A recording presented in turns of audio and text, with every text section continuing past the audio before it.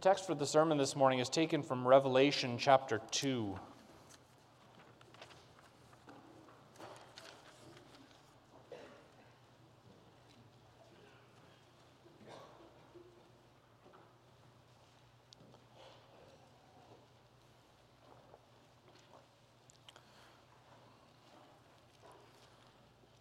Here in Revelation 2, we consider the verses 18 through 29.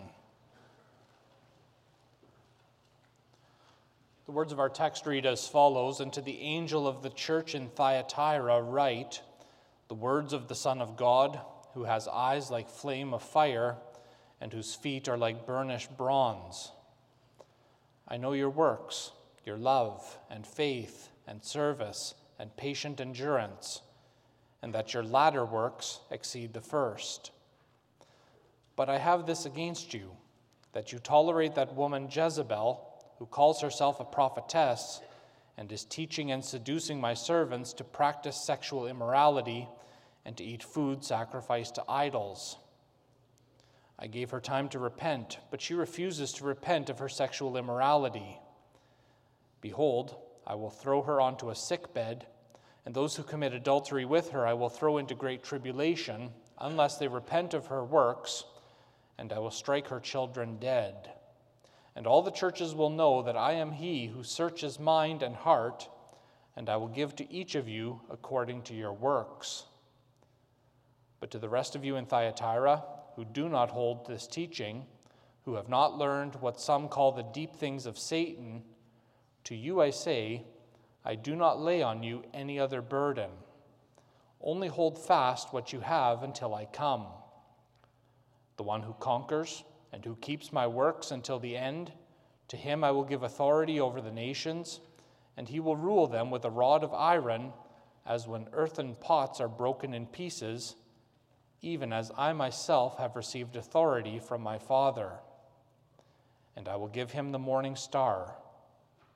He who has an ear, let him hear what the Spirit says to the churches."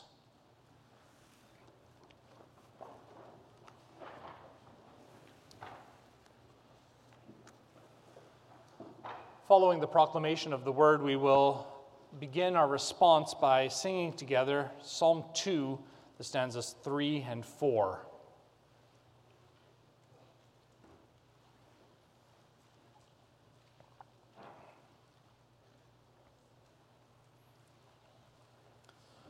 Beloved congregation of our Lord and Savior Jesus Christ, this morning we have before us the letter which our Lord wrote to the church at Thyatira. Now, this city is not the most well known from the sources that we have. There was not a lot written about it at that time. There are a few things we do know, however. In terms of the 7 cities which received a letter from the Lord Jesus, Thyatira was by far the smallest of them. And Thyatira was a city that was specifically known for its trade guilds. And you can think of these trade guilds as being like kind of unions. These trade guilds, or these unions, really dominated life in Thyatira. And each of these guilds had a patron god or goddess. And so guild meetings were not just about conducting business, but more or less they were festivals to their patron deities. Well, to the church in the smallest of cities, the Lord Jesus sends the longest of the letters.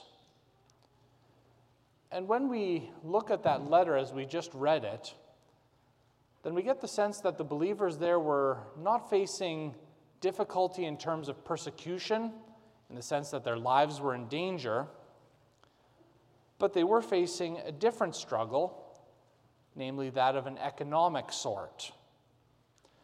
Keep in mind these guilds, which really dominated life in the city. And if you have Christians who refuse to take part in these guilds because of these other gods or goddesses, it meant that these Christians who would own businesses would very quickly lose their business. They would lose their whole livelihood. And in fact, by refusing to take part in these guild festivals, They would be ostracized from all social life. And so while their lives may not have been in danger, there was a serious temptation they faced of potentially compromising. They wanted to balance their service of the Lord along with their need for daily living and their livelihood. And so the Lord Jesus addresses this church. And he makes it clear to the congregation at Thyatira, he's very much aware of what is taking place in their midst. He's very much aware of the circumstances that they are dealing with. But he also warns them that what he said in Matthew 16, verse 27 still stands, that he is coming and he will repay each person according to what he has done. And so this morning I proclaim to you the word of God, doing so under the theme, the Son of God warns Thyatira that he gives according to works. We consider 3 points. First, he exposes Jezebel's works. Secondly, he punishes Jezebel's works. And finally, he rewards those who keep his works. Brothers and sisters, looking at the beginning of the letter, we see how the Lord Jesus identifies himself in addressing this church. In the first place, he identifies himself as the Son of God, whose eyes are like a flame of fire, whose feet are like burnished bronze. The fact that he identifies himself here as the Son of God is noteworthy, because this is the only time in all of Revelation where this specific title is used. And it refers to the fact that he indeed does have authority. It ties to the quote from Psalm 2, which you find at the end of this letter. It's also interesting to note that the main god served there in Thyatira, and God there is used in quotation marks, was the god Apollo. And this god was identified as the sun god, and he was considered to be the son of Zeus. Well, not only is the Lord Jesus the Son of God, his eyes are like flames of fire. The Lord Jesus sees all. He sees even those hidden thoughts. There's nothing that's ever hidden from his penetrating gaze. And then his feet, they're like burnished bronze. It gives the picture of stability. But it also calls to mind something about Thyatira, because one of the stronger guilds in Thyatira was the guild for the bronze workers. Now it's noteworthy that the Lord Jesus is writing this letter to Thyatira in order to admonish them. But before he begins with the admonishment, he starts with the positives. You see, the Son of God is not only looking for bad things or for the weaknesses, but he delights to see the fruits of salvation on display among his people. And as he looked at Thyatira with that penetrating gaze which sees all, there were some in the congregation who did in fact display the fruits of the Spirit. And therefore he speaks of love, faith, service, and patient endurance. We can briefly look at each one of these things. The first thing he mentions there is that there's love. And love is primary among what Christ requires of his people. You can think of that well-known chapter in 1 Corinthians 13. The greatest of these is love. Galatians 5, which talks about the fruit of the Spirit. And the first fruit that's mentioned is love. But the Lord Jesus also saw faith. He saw that there were those in the congregation who continued to persevere, who clung to him for everything they needed. He commented on their service, so they saw the needs of others, and then they acted on what they saw. You could say that the ministry of mercy was really functioning there in Thyatira. And there were also those who were patiently enduring. In the face of trial, they held fast their faith. They didn't waver. They didn't compromise. But it wasn't as though these things existed and were stagnant either, because the Lord Jesus continues in verse 19. He speaks that your latter works exceed the first. So these believers here in Thyatira are actually the opposite of the believers in Ephesus. Ephesus is the first of the letters that the Lord Jesus sent, and there the believers were abandoning their first love. Well, it's not the case in Thyatira. Here you have believers that are continuing to grow in these faith, to grow in their love. And yet, in spite of all these positives, not all is well. As we read in verse 20, the Son of God has something against this church, and it's the fact that you tolerate that woman Jezebel, who calls herself a prophetess. And the Lord Jesus explains how she'd been active in that church. She taught or she seduced the people to engage in sexual immorality and to eat food sacrificed to idols. Now we read that, and it's very different than the culture in which we live, so we have to ask, what exactly is going on here? Well, when the Lord Jesus speaks about Jezebel, it's likely a certain influential and very persuasive person in the church. And this person, who's identified as Jezebel, had not been quiet either. They'd been active. They were promoting their thoughts. They were teaching. But all their activity was very negative, because this Jezebel had come into the church and she'd identified herself as a prophetess. That was the task of the prophet, to reveal to reveal God to the people, so that the people would in turn confess the name of God. And so this Jezebel came into the congregation and she told the people, look, I'm a prophetess, and I have received a special revelation from God that you need to hear and that you need to act on. And clearly she was persuasive, because there were some members who had been led into sexual immorality and who were eating food sacrificed to idols. It's actually the same sins that are mentioned in the letter to the church at Pergamum. And this sexual immorality and the food sacrificed to idols, those are the things that you would find taking place at the guild festivals.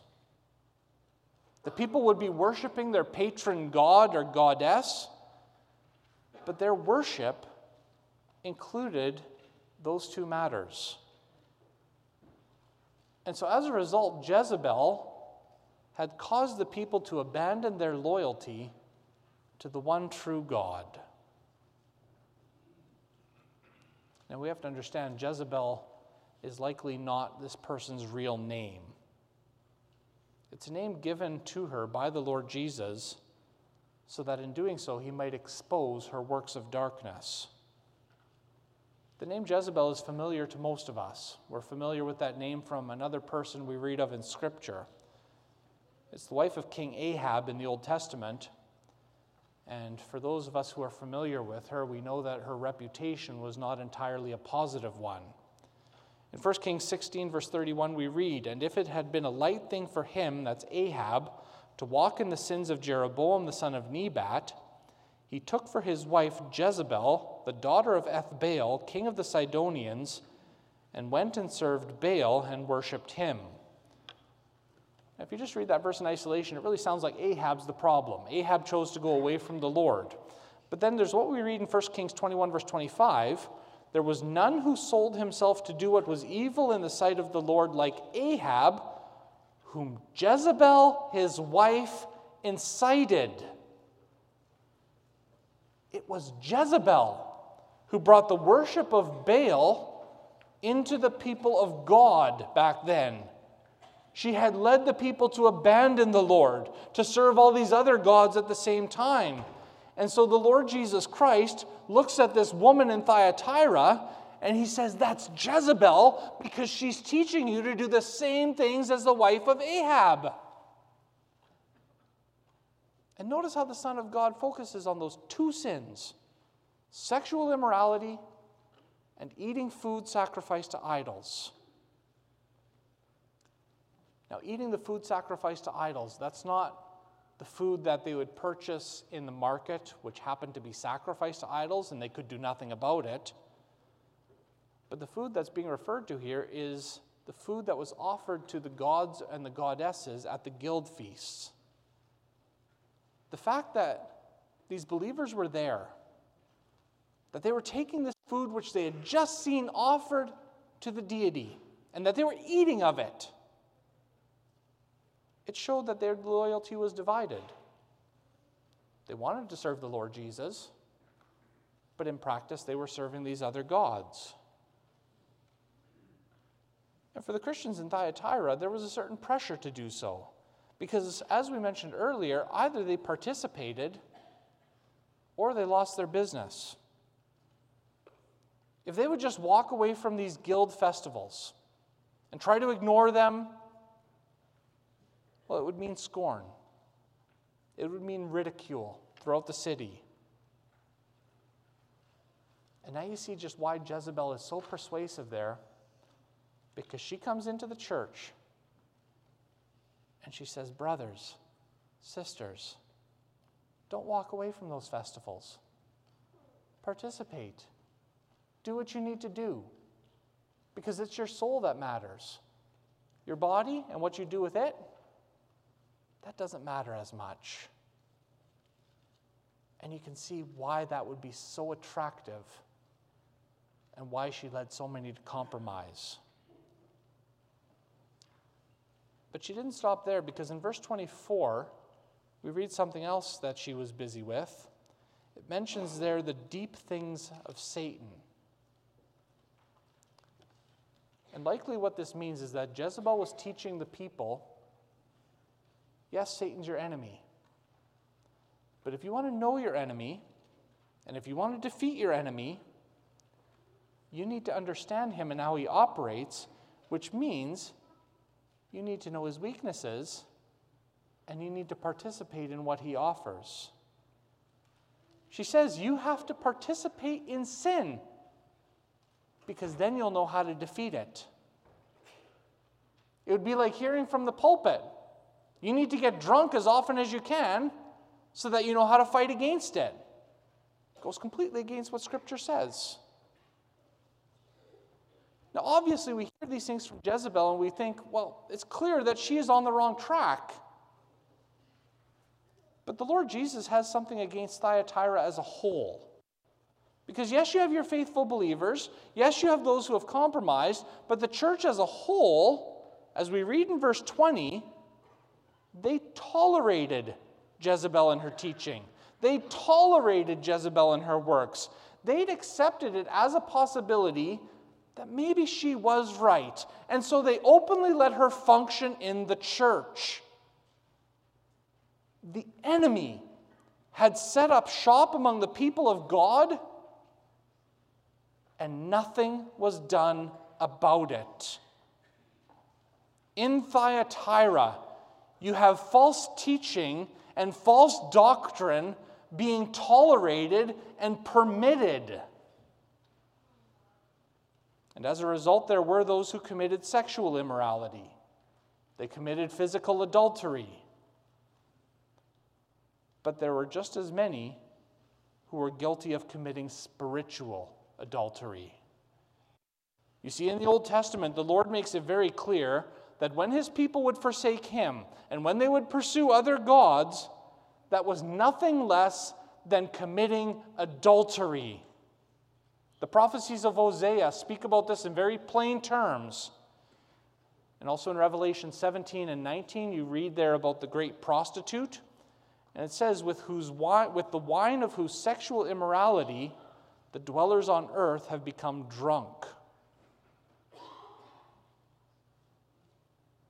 And thus we see in this letter that there is an abiding lesson for the Church of Jesus Christ. You see, that exposing of Jezebel's works and her teaching, yes, that was meant to address Thyatira directly. But it also has a lesson for us, because it forces us to examine ourselves and to really consider, is the seduction of Jezebel possibly at work here? You see, Jezebel's works taught divided loyalty between the Lord Jesus and other gods. That's not what the Lord Jesus calls us to. Christ bought us with his blood, and he calls us to love him, to love our triune God with our whole heart, our whole soul, and all our strength. Now, is that the case for us? That we are fully devoted to the Lord? Or could it be that even though we don't want to say it with our mouths, inwardly we know that our loyalty is somewhat divided? Keep in mind that for those believers in Thyatira, they wanted their economic stability. And because they wanted that stability so bad, they were willing to compromise on their faith. Well, is it possible that our economic stability, our financial stability, even our standing in society has become a type of God for us? Could it be that we don't want to be mocked? We don't want to be ridiculed. We don't want to be ostracized from society, and therefore we are willing to compromise in that even just a little bit. We'll worship other gods. And that's something in which we can all examine our own lives. But then we also have to ask this question: does the church tolerate such things? Or is it the case that the church deals with such matters in a manner that is pleasing to her bridegroom? And yes, when we talk about the church and how we deal with those matters of the divided loyalty and serving other gods, it of course refers to the work of the office bearers. It refers to what is taught through the preaching. But this is also something for each one of us, each member, to consider for ourselves. Because maybe you've heard it before, but discipline doesn't start with the church. It begins with personal discipline and mutual discipline. So what do I do when I see sin in the life of my brother or the life of my sister? What do I do when I know that there is someone living in sexual sin, in slavery to alcohol or pornography, someone who's focused on money, on material possessions, on the things of this world? Do I go to them and lovingly approach and admonish them as I come alongside them? Or is it the case that even when I see such things, I turn a blind eye? I pretend like I didn't see that, I know nothing, it's none of my business, so I'm just going to ignore it. That's the easy way out. But the truth is this: when we turn a blind eye to sin, the church is tolerating Jezebel and her works. The church is tolerating sin. They are not living out of the knowledge of God's holiness and his hatred of sin. And they allow sin to have a place within the bride of Jesus Christ, which he loved so much that he bought with his blood. That's what was happening in Thyatira. That's what Christ exposes very openly by means of this letter. Because that which is not permitted cannot exist in the church. And when it does go on unchecked, the church will be in for a shocking experience, which the Lord Jesus makes clear when he talks about punishing Jezebel's works.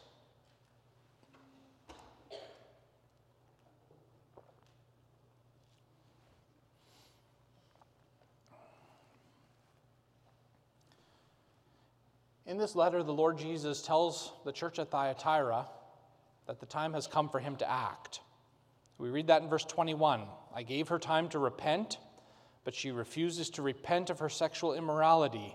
That's quite something, because the Lord Jesus mentions here that there's been time given before he acts, and we're going to come back to that later. But in the meantime, throughout all that time, there's been no change.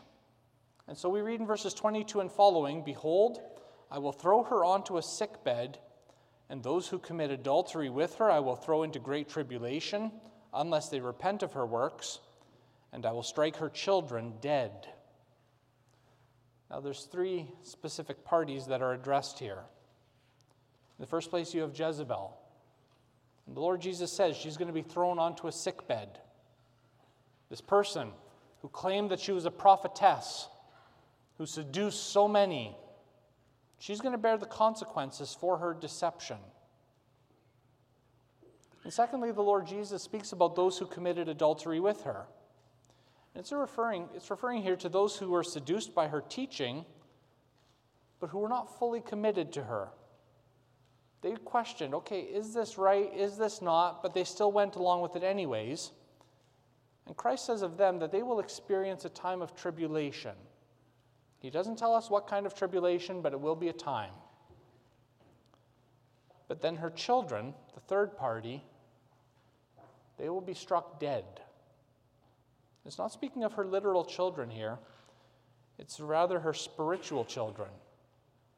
Those who have fully embraced her teaching. Those who said, yes, she's got it right. That's the path to follow. The Lord Jesus says they'll be struck dead. And it calls to mind what did happen to the physical children of Jezebel in the Old Testament. In 2 Kings 10, we read that Ahab had 70 sons, and under Jehu, each of them was killed. It was done at the instruction of the Lord because of Jezebel and Ahab's works. So those three parties are going to be dealt with.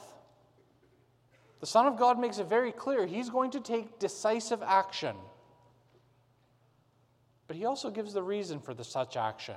Verse 23, "And all the churches will know that I am he who searches mind and heart." It goes back to how the Lord identified himself at the beginning. He's the one with eyes like a flame of fire.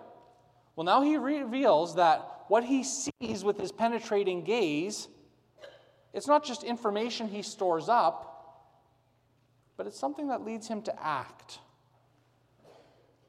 And the fact that Christ sees all things, it's firmly rooted in the Old Testament. We sang about it in Psalm 94. In Psalm 94, verses 9 and 10, we read the following: "He who planted the ear, does he not hear? He who formed the eye, does he not see? He who disciplines the nations, does he not rebuke?" It also came out in that passage we read together in Jeremiah 17. And there's a reason why that passage was chosen. It's because it's a passage that addresses Judah's desire for a greater economic and financial stability. They weren't concerned about being fully devoted to the Lord. They wanted more in terms of financial wealth. And we see from Jeremiah 17, verse 3, all of that possessions they've accumulated, it's all going to be taken away from them. But then the Lord says in verse 10, "I, the Lord, search the heart and test the mind to give every man according to his ways, according to the fruit of his deeds." So that church in Thyatira, they needed to be aware that the Son of God was about to take action, that their tolerance of Jezebel was no longer something he could bear, and so he was going to come with judgment. But that's not just something Thyatira needs to take into consideration. That's something for the church of the Lord Jesus Christ throughout the ages. What he wrote to Thyatira is a message for the whole church, not just the church then, but also today. Jesus Christ, brothers and sisters, searches the heart and the mind. He sees past that pious exterior that some like to display.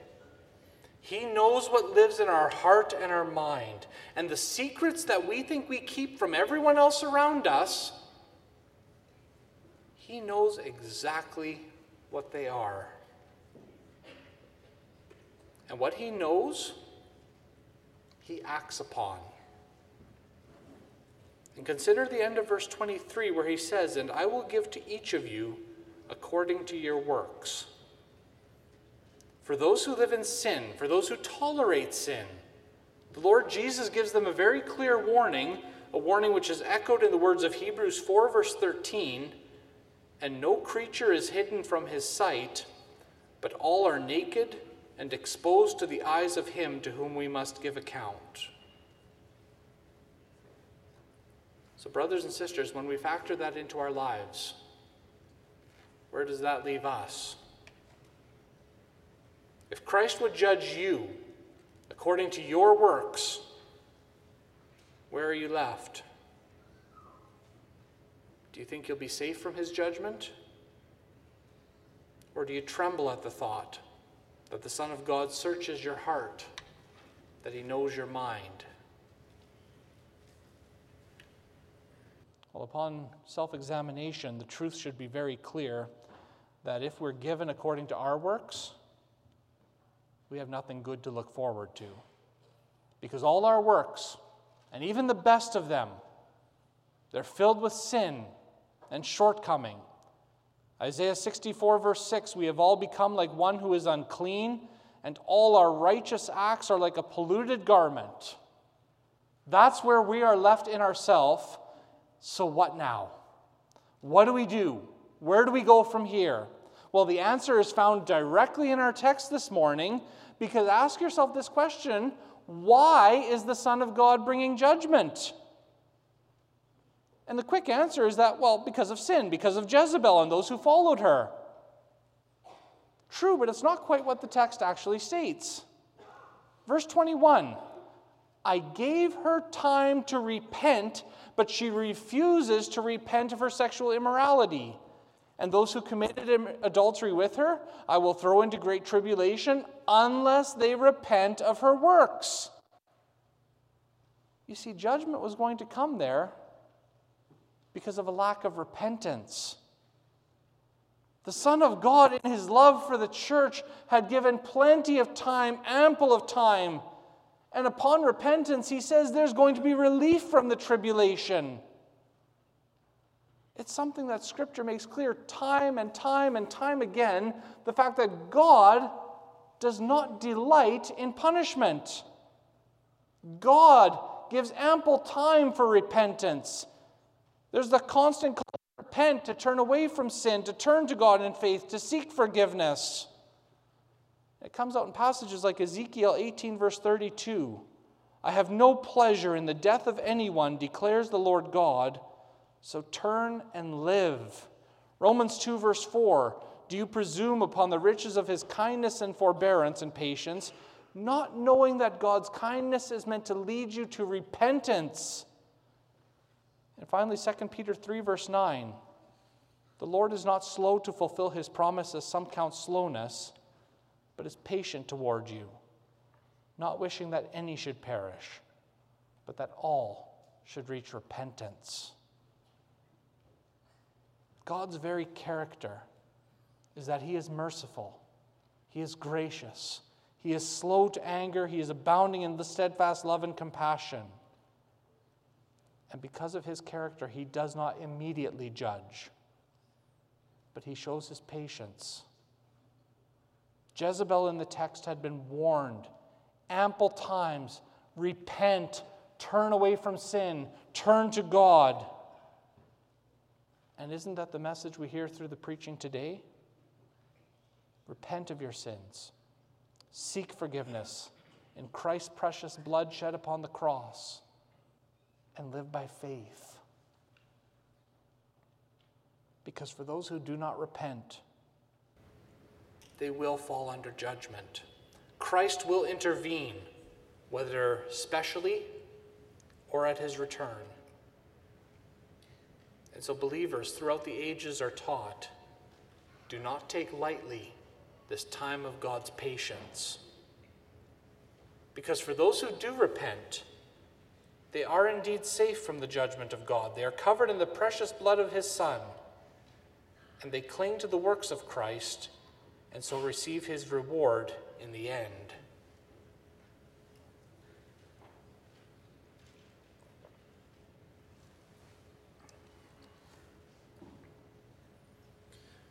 Lord Jesus begins to speak of this matter in verse 24, where he says, "But to the rest of you in Thyatira who do not hold this teaching, who have not learned what some call the deep things of Satan, to you I say, I do not lay on you any other burden."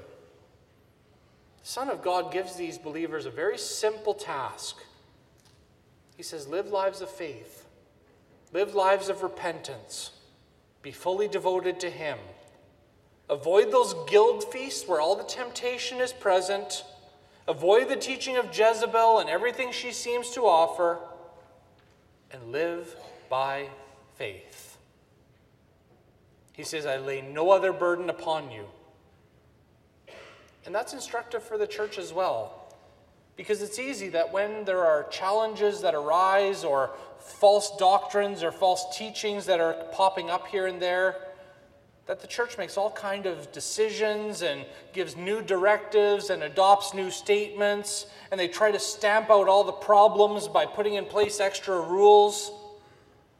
But that's not what the Lord Jesus instructs here. I lay no other burden upon you, but the call to live by faith. And we see this worked out more in verse 25, where he speaks of the one who will receive the reward. It is the one who conquers and who keeps my works until the end. Who keeps my works until the end. They're interesting words, and this might be the part that we like to hear, because now we're presented with the question, okay, what do I have to do? What do I have to do now going forward? What exactly does it mean for me to keep the works of the Lord Jesus Christ? Well, it's something which our Savior spoke about during his ministry on earth. Because you have the crowd that asks him, as we read in John 6, verse 28, what must we do to be doing the works of God? Well, the Lord Jesus has an instant answer for them in the next verse. This is the work of God, that you believe in Him whom He has sent. To conquer, to hold fast to the works of Christ, is simply to continue in faith. To believe the promise of salvation in Jesus Christ, to claim the forgiveness of your sins in His precious blood, because it's to such people that the Son of God promises a great reward. He says, to Him I will give authority over the nations, and He will rule them with a rod of iron, as when earthen pots are broken in pieces, even as I myself have received authority from my Father. So the Lord Jesus lays out that there's a chain of command here.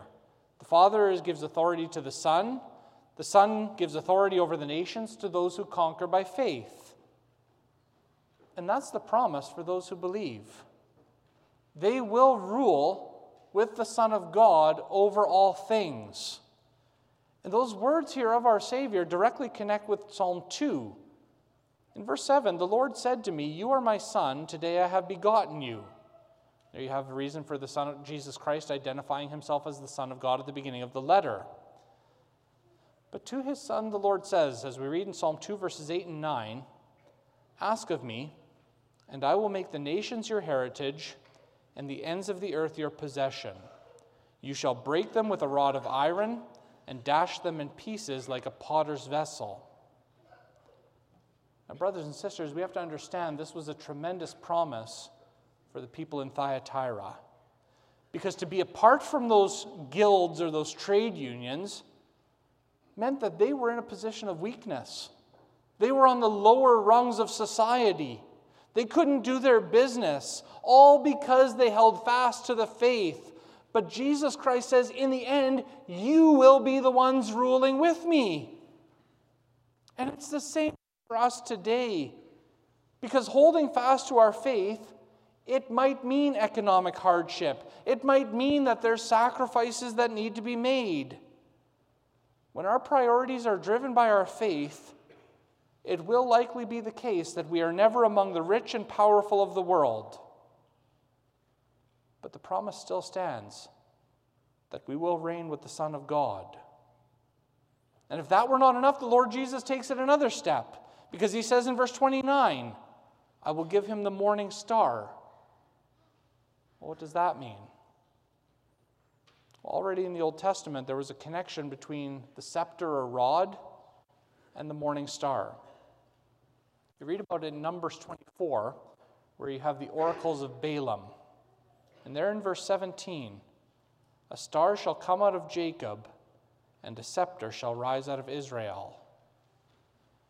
And the fulfillment of that prophecy we find in Revelation 22, verse 16, where the Lord Jesus says, I am the root and the descendant of David, the bright morning star.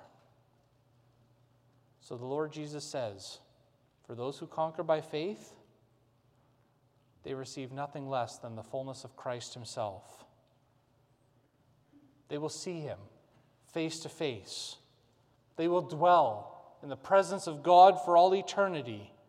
That glorious splendor of eternal life which he obtained with his blood, it will be theirs in fullness. And truly there is nothing greater than to be blessed with the Son of God and the fullness of his riches of salvation. Well, that is the reward he extends. And to receive it, it requires nothing than but to follow his instruction in verse 25. Hold fast what you have until I come. And behold, he has said, I am coming soon. Amen.